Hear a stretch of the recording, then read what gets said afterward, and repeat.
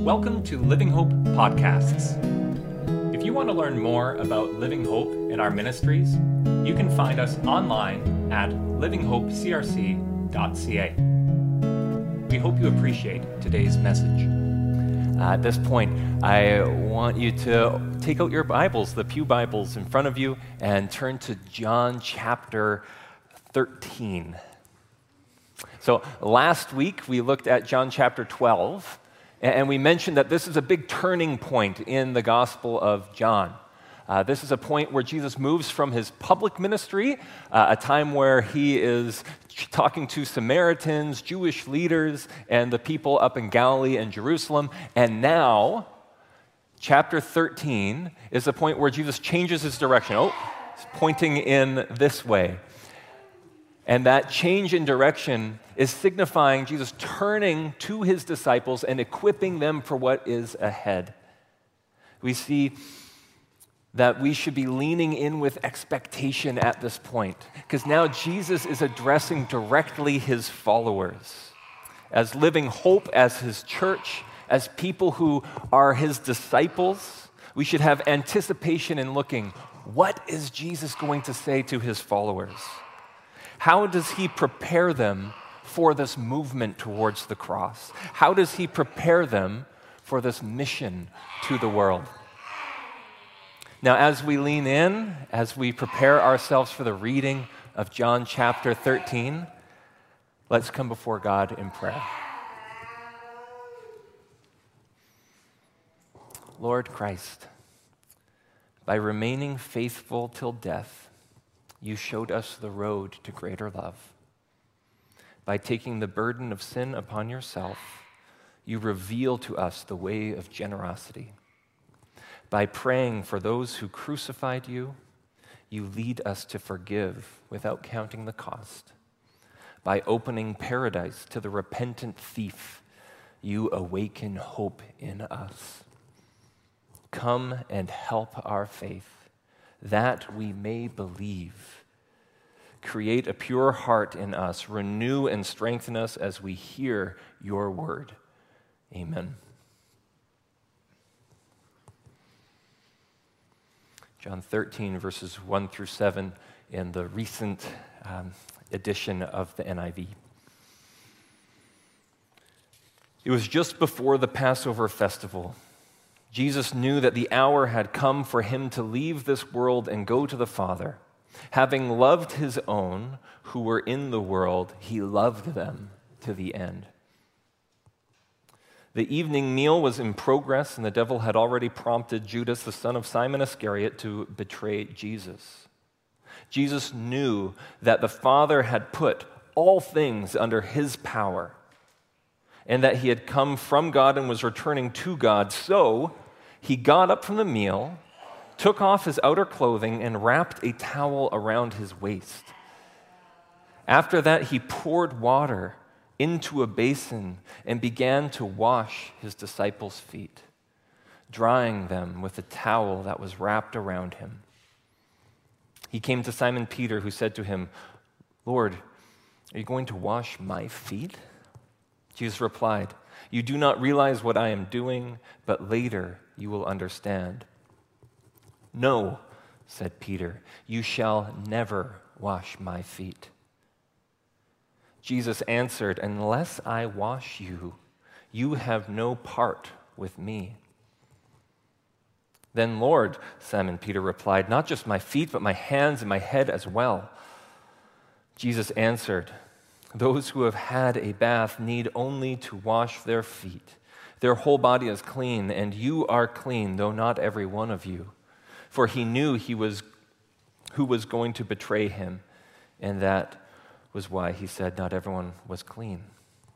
When he had finished washing their feet, he put on his clothes and returned to his place. "Do you understand what I have done for you?" he asked them.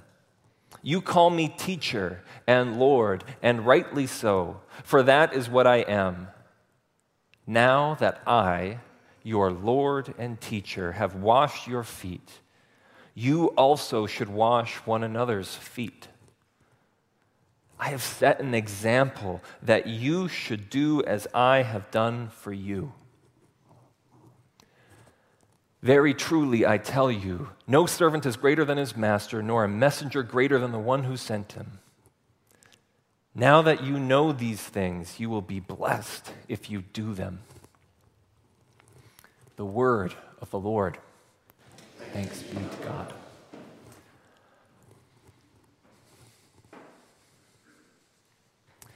This past week, in part of our classes gatherings, the gatherings of the local churches in the CRC, I attended a 3-hour training session called The Power to Do Good. It was a presentation to bring greater awareness to abuses of power that can happen in the church, including within our denomination. This training was mandated in the CRC to help equip us to see where power is and how it can cause massive damage. And it was encouraging to see this topic being discussed in our churches and amongst our leadership. Maybe I hear these things more than most because I work at a church, but news reports will often come my way that show the bullying, the spiritual, emotional, physical abuses that take place in churches. And I want you to know that this is something that we talk about. This is important because of the broad impact that abuse of power can have in the church. I just want to read a small quote from a poem written by Marian Lovelace. She's writing about her experience in the Catholic Church, and this was coming from a report that the CRC did back in 2018 on abuse of power.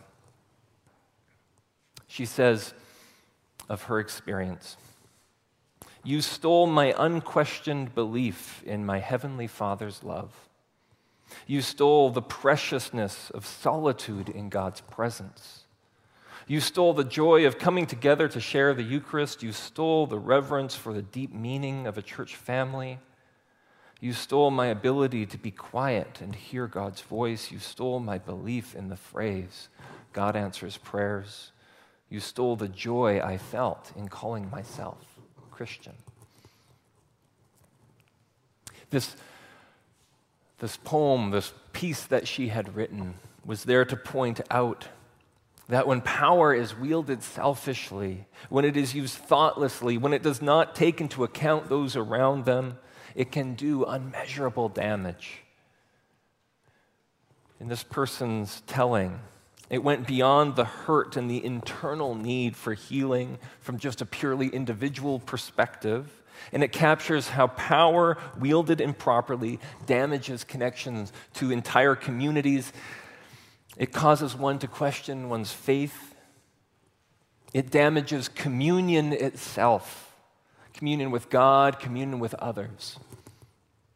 This person no longer feels access to God's presence, no longer feels the presence of the church family that they can trust, no longer has joy in seeing themselves as Christian. It's the all too common experience of a person whose relational and spiritual well-being is in turmoil because of what was done to them. It raises the question then of how then do we respond? What do we do when we talk about abuses of power? Well, if we're listening to the voices in our culture, a common reaction is try to do away with power itself. We try to relieve ourselves of power because then if we don't have the power, then we can't do that kind of damage. Power itself can be demonized as the problem. It can become a competition then to see how powerless we can be. But that's not where the report goes when it talks about this. The report turns towards biblical examples of how we are to live. If we are to take our cues from Scripture and not from culture, we see that power is something that is meant for the service of others. In fact, it turns towards Jesus. It turns towards passages like John chapter 13. He says, in contrast to these stories, Jesus' ministry is a positive model for exercising power. The full power of God is available to him. But instead of manipulating events for his own benefit, instead of selfishly grabbing for things himself, Jesus uses power to bring life for others, for individuals and of the world. And we reflected on this a little bit last week already. If you were here, we talked about how Jesus being lifted on the cross was a manifestation of glory itself. It was not the setting aside of who he was. Jesus, as God and as human, was on the cross not as a powerless victim, but as someone who is decisively showing that God is the one who gives himself, that God is the one who expresses his love in this self-giving way. And while we could explore this theme throughout John or the other Gospels, we could look at the different cases in John 1 through 12 of how every time Jesus brings healing, it brings restoration to community and back towards God as well. I think focusing in on John 13 gives us the most clear picture of what this looks like. John 13 shapes us in thinking of what it means to be people who have power. And by the way, we in the church are famous for not recognizing the power we have. And one of the excuses or one of the reasons why this is kind of this false dichotomy that we have. We kind of see power on this spectrum, and we think that we can choose one or the other. Oh, man.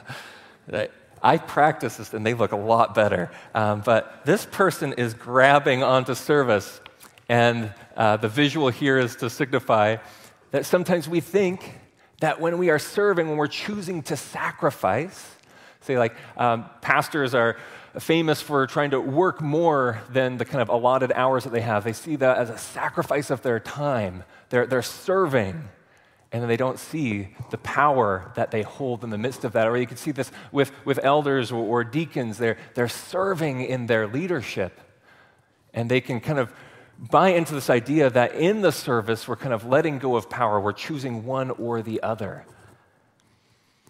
But looking at Jesus, looking at how our passage unfolds, that's simply not the case. We see this person who is holding on to both of them, that both power and service are held together. The person in power expresses that rightly in the service of others. Now, to get a sense of kind of the power that Jesus has in here, I actually want to take a step back and look at John chapter 12 to see what's the context. How is Jesus being perceived at this moment? John chapter 12, especially verses 13 through 16, we have Jesus coming into Jerusalem. And as he rides into Jerusalem, he is being hailed as a king, this very powerful figure. They're waving palm branches on his arrival. Now, this being hailed as king and having palm branches, this might not stir up in our memories that much, but for the people in Israel at this time, this would have called back several things. One of them would have been that 200 years before, someone named Judah Maccabees, he led this rebellion against the people in power over Jerusalem, kind of rescued Israel and regained control of Jerusalem. And as he came into Jerusalem, they waved palm branches upon his arrival. This was a sign of rebellion, a sign of victory. When they minted coins, they put palm branches as signals on these coins to show we are independent, we have victory over all of this. And now Jesus here is being welcomed back into Jerusalem as a king, and they wave palm branches, symbols of victory. And Jesus continues forward. He doesn't correct them in the midst of this. He doesn't say, I'm not that kind of king, at least not in words. But he does communicate something through his actions in this passage. Looking at verse 14, we see it is only after they hail him as king that Jesus goes and finds a donkey. It's as though Jesus recognizes the symbolic act of coming into the city as king, but he needs this counter symbol. And knowing that kings would go and, as victory, we would ride into the city on a horse, whereas going on a donkey would signify peace. Jesus' mode of transport is meant to flip things upside down. They welcome him as a king who will overthrow Rome by force, but he accepts their praise, but declares that the victory will be one of peace. Now, throughout John, we see that Jesus has highly symbolic actions in here. He chooses the time and the place of things very specifically. Jesus has intentionality. He's doing these things with precision. His actions are more than just symbolic, though. They tell about who God is. What does it look like to see the glory of God? And our passage here is no different. Jesus, rather than leaving it to some sort of wordy teaching, in John 13, he chooses to display what he means. He lives it out first, and then he will describe it to his followers. Now, in this passage, even though he is making this strong symbolic action, not everyone catches on. His disciples didn't even understand this. All they saw was Jesus being welcomed as king. The disciples are kind of gathered in this room. The setting for this time is one of excitement. Jesus is finally going to lead this revolution. Luke chapter 22 gives us a bit of a window into what the disciples' conversations are like. Luke 22 describes the disciples arguing over who is going to be greatest in this new kingdom. They're thinking, finally, we're going to get the power that we deserve. We've been sitting amongst this teacher for so long, this Messiah. His reign, his rule is going to come. The welcome of Jesus as king has them dreaming of the grand power that is going to be coming their way. That's the context for what happens next. Now, as they're reclining in their meal, Jesus takes off his outer layers of clothing and washes their feet. Several sources that I've looked at say that this removal of the outer layers of clothing gives us a picture that Jesus is wearing nothing but a loincloth here, taking on the clothing of a lowly slave. And I mention that because our culture doesn't really have that much as far as taboo regarding our actions, the things that we do. We don't really have a hierarchy where someone in charge can kind of do the different things, different tasks. There's no kind of low tasks that we just avoid. But we still do have some taboo around clothing. So as shocking as it might be to picture Jesus willfully stripping down to a loincloth, we can think of it doubly offensive to the ancient Jewish culture and mindset, what Jesus is about to do here. He will actually wash his disciples' feet. The Messiah, the King, the Son of God, against all expectations, shows what it means to be king. He rewrites the definition of leadership here. He flips people's understandings of power upside down. This sort of action is one that throws everything off kilter. He threatens to destabilize society itself in this one swift action. And to be insistent here, in this action, Jesus was not setting aside his divinity. He was showing what it means. Jesus is reframing who God is. God has always been seen simply in terms of being omnipotent, kind of this dominant force. And now God is doing something new. God is assuming the condition of a slave. This was not a lowering of his dignity, though, but a manifestation of his love. And that insight, just by the way, is straight from a preacher that lived 1,600 years ago. This stuff isn't new. These insights aren't unique. These are things that, when encountering this passage, people have been observing for hundreds of years. For centuries, Christians have read this and noted that Jesus is doing something shocking here, disgraceful even. He's cutting against the cultural norms. Friends didn't even do these things, let alone a master, let alone the king, let alone the creator of the universe. Looking at the wording of our passage, Jesus knew that the Father had put all things under his power. We see that he is one who has all the power here, so he gets up from the meal and does that.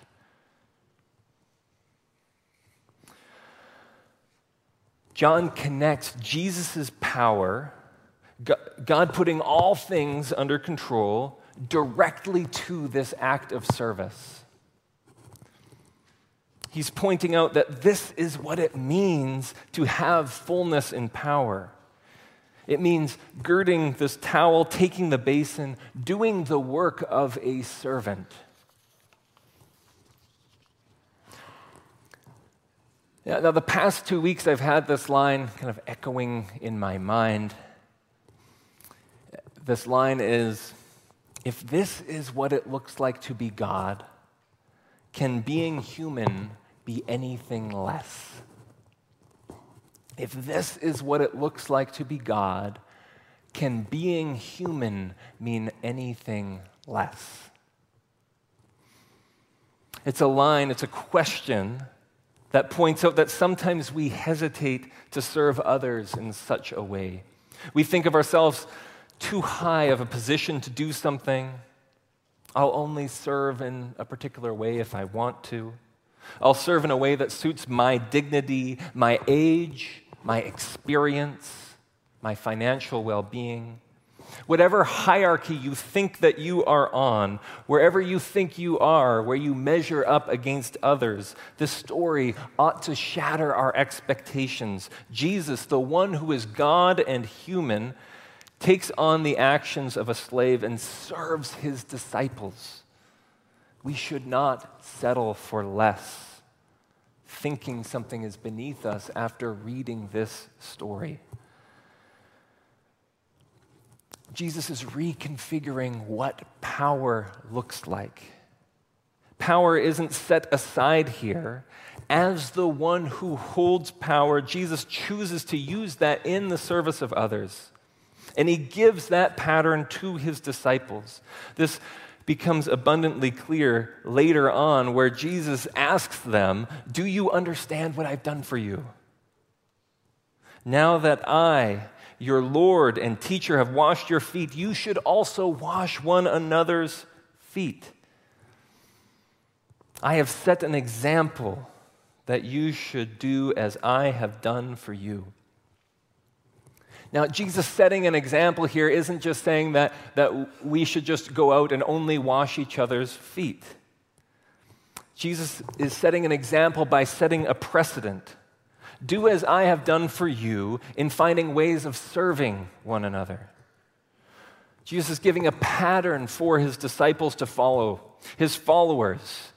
This section here, knowing that this is the hinge point in John, this is the first teaching that Jesus gives in preparation for the cross, in preparation for their mission to follow. Jesus chooses this time to say, this is what it looks like to be my followers. You must serve one another. You must wash one another's feet. If you are going to have power, you're going to use it for others. This has forever reframed what it means to be in a position of power, especially in the church. The person in power is one who is there to serve. Whether a pastor or an elder or a deacon or any space of leadership in the church, this is something that we aspire towards. Leadership is an opportunity to follow the example that Jesus set. It is a way of following Jesus' words, you should wash one another's feet. We even have a code of conduct in place for our leaders that's built around Jesus' posture of a servant. This code of conduct begins in quoting Philippians chapter 2. Philippians 2 gives a great explanation. It's a great counter to John chapter 13. Philippians 2 says this, in your relationships with one another, have the same mindset of Christ Jesus. As we relate with each other, as we grow in relationship, we are to think in the same way that Jesus thought. We are to act in the same way that he does. Jesus, being the very nature God, doesn't consider equality with God as something to be used to his own advantage. Rather, he made himself nothing by taking the very nature of a servant. Being made in human likeness and being found in appearance as a man, he humbled himself by becoming obedient to death, even death on a cross. Looking at this, you can see equality with God is not something to be used to his own advantage. The place of power that he has isn't used for selfish gain, but it is the prelude. It is what comes before this acting of a servant. This equality with God is manifested, it is shown, it is most clear in Jesus acting on behalf of others. Philippians 2 is a retelling of John chapter 13 in a way. It is saying that our God doesn't use power for personal gain, but that he leverages that power for others. And this is what it means to be a people of humility. Sometimes we misdiagnose humility, that the humble person is the one that can simply just get walked over because they set aside any authority or any power they might have. Likewise, sometimes we see abuses of power in the church, and the temptation can be simply to empty ourselves of power as though power itself were the problem. But our goal is not to be a people who are powerless, but to be those who use our power for the benefit of others. There's a report earlier that I was referencing as we began. As it points out, the church has all too often gotten this wrong, and we need to turn to the example of Jesus, who shows humility. Humility uses power to serve others.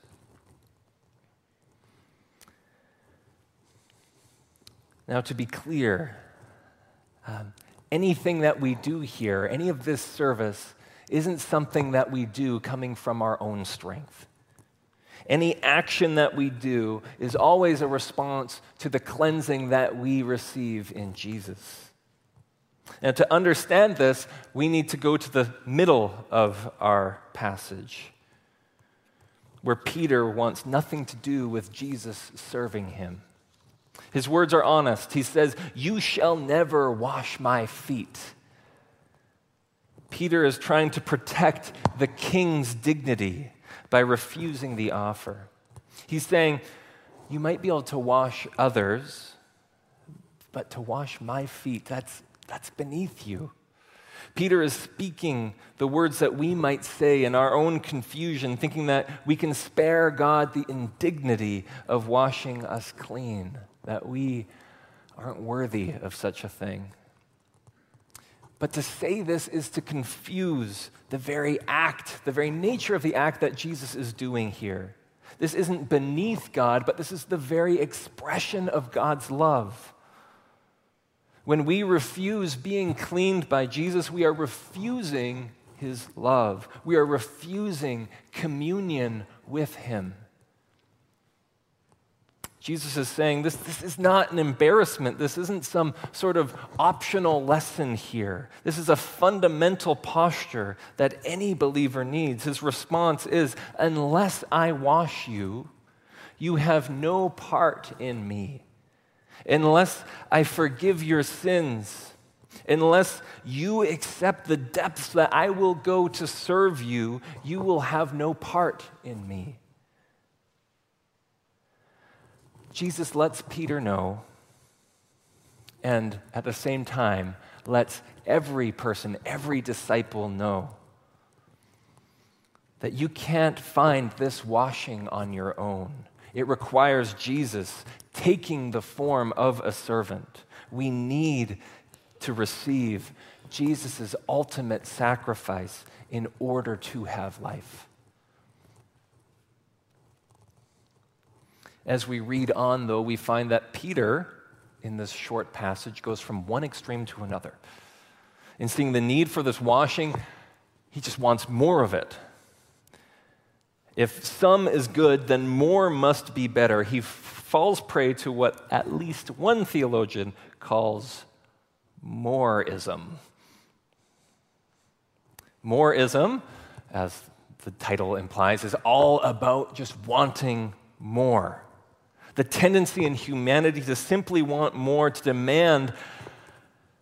It's not to understand that Jesus' gift is complete in itself, but it treats it like anything else in the world. Something that you can accumulate, something where if you have more of it, it is better. Moreism is not content with a long obedience in the same direction type living, but it wants to see faith in terms of just radical changes. Moreism doesn't see how God can be at work in the ordinary, day-to-day serving in community, but needs to be on the cutting edge to be able to see God at work. Moreism demands that God grant health and wealth, demands that we only see God on our own terms rather than how God is showing up right in front of him. In Peter's case, the problem isn't that he wants the wrong thing, it's that he doesn't understand the nature of what's being offered here. You can't boil this down to an economy of moreism. What's wrong is that he doesn't see that Jesus' cleansing is enough. You don't need any more of it. Peter might sound a little bit silly in this passage, but I think sometimes we can kind of act the same. We can deny the work that is already done in us. We can try to require that God do something bigger, something better, something more, because we cannot see how God is working in our ordinariness. We don't see how God can be working in us in our simple acts of service. It's not about getting more. It's about simply receiving Jesus. It is about humbling yourself and realizing that you need the King of the universe to serve you. There's no other way to cleansing. There's no other way to salvation. The question that this passage leaves us with is, will you be like Peter in the beginning of this passage, refusing to see the work of God and what is lowly? Or will you give in? Will you be washed, accepting that the washing that Jesus offers is enough? As washed people, we have an example set before us. We are to serve in the pattern of Jesus, to take whatever power we have and then use it for others. I'll finish with the words that our passage finishes with, that Jesus uses to encourage his disciples. Jesus says, "Now that you know these things, you will be blessed if you do them." So let's take this beatitude and be blessed as we serve one another, doing as Jesus calls us, acting out in service, washing one another's feet. Let's pray.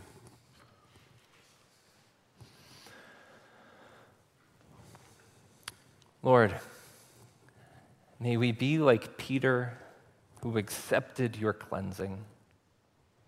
When our pride gets in the way, when we think that we can do it on our own, or we wish this washing looked different, bigger, more magnificent, remind us of who you are. When we wish that you were in our image, that your power mirrored the way that we often want to wield power, may we recall Jesus and his sacrifice, how in submitting himself to death on a cross, he defeated death that we may have life. We marvel too at the example he set. May we see what it is to serve. Equip us to be servers in the church, whether on council or in the nursery, with GEMS or cadets or the women's Bible study, the media booth, wherever we serve. May we do so with the same posture that you call us to, as disciples washing another's feet. Amen. Thank you for listening. We hope that you are encouraged and challenged in the message and through the work of the Spirit. Once again, if you want to learn more about Living Hope, you can find us online at livinghopecrc.ca.